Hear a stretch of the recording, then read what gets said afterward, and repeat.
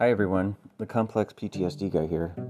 Today's topic is self-destructive behavior and addiction. By the way, I'm not a doctor, I'm not a therapist, I'm just a guy living with complex PTSD who is talking about it. Today I want to talk about some recent things that have been going on in my life. Some good, some not so good. I had an interesting week and I believe I finally found a way to curb my drinking once and for all. But there's a catch. And I think it's the perfect catch for my self-destructive behavior. So on Tuesday, I received another IV vitamin drip. This one was for muscle recovery to help with my weight training. I'm really glad I've stuck it out with the training. I was talking with my doctor who gave me the IV, and I asked him if drinking after receiving the IV would reverse the positive effects of it. He basically said it just evens it out, so you do lose a lot of the good benefits. I told him I am really trying to stop drinking. Well, within 36 hours, I drank again. It was kind of funny. I kept saying to myself, don't do it, don't buy alcohol. But I did it. I knew I had to find a way to stop this. I thought back to all the things I've tried in the past. Reading, praying, attending AA, meditation tapes, walking, exercising, talking to friends. And here's the catch. I came to the conclusion that I really am a self-destructive person, and I'm not just someone who self-sabotages. I truly am an addict who is self-destructive. So, therefore, it's my own personal belief that I was going to have to do what I didn't want to do and own up to the fact that my self-destructive addiction was going to have to be replaced by something just as bad.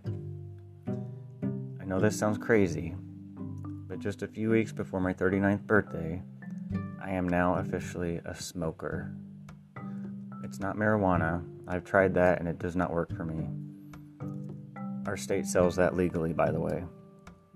No, I am now a smoker of Newport Menthol Lights. And you know what? I think this might just be the beginning of a beautiful relationship, and a horrible one.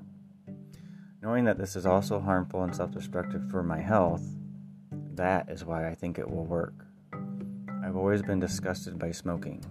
It smells bad and it's gross.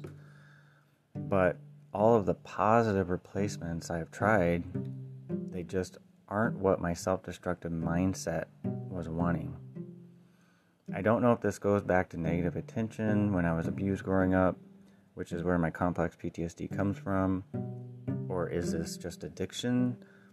What is it about self-destruction?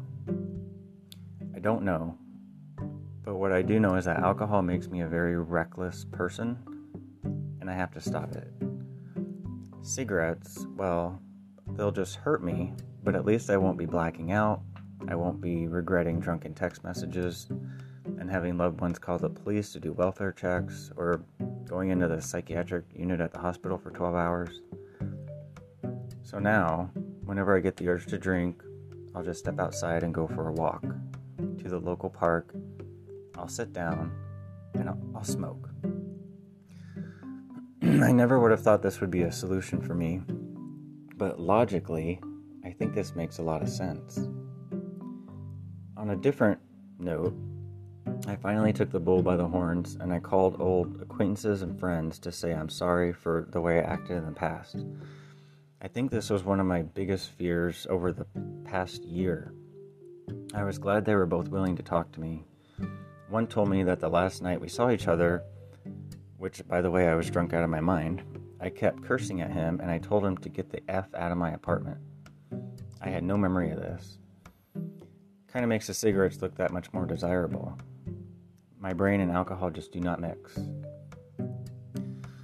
On another note, which came about in a bad way, is that I will be working less hours. I currently work 57 hours between two jobs. I will be cutting this down to 48 hours. One of my bosses tried to tell me that I owe her over $1,000 because she had not been deducting money from my paycheck to cover my insurance. Sounds pretty crazy, right? I said, I don't owe you anything.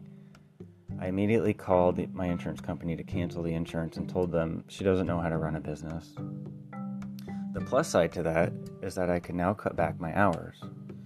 I had to work 32 hours at the spa in order to be on their insurance.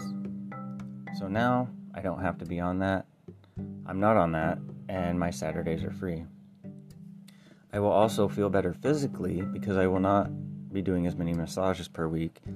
And now I can go up to my family's lake house on Saturdays, and I can be in nature a bit more.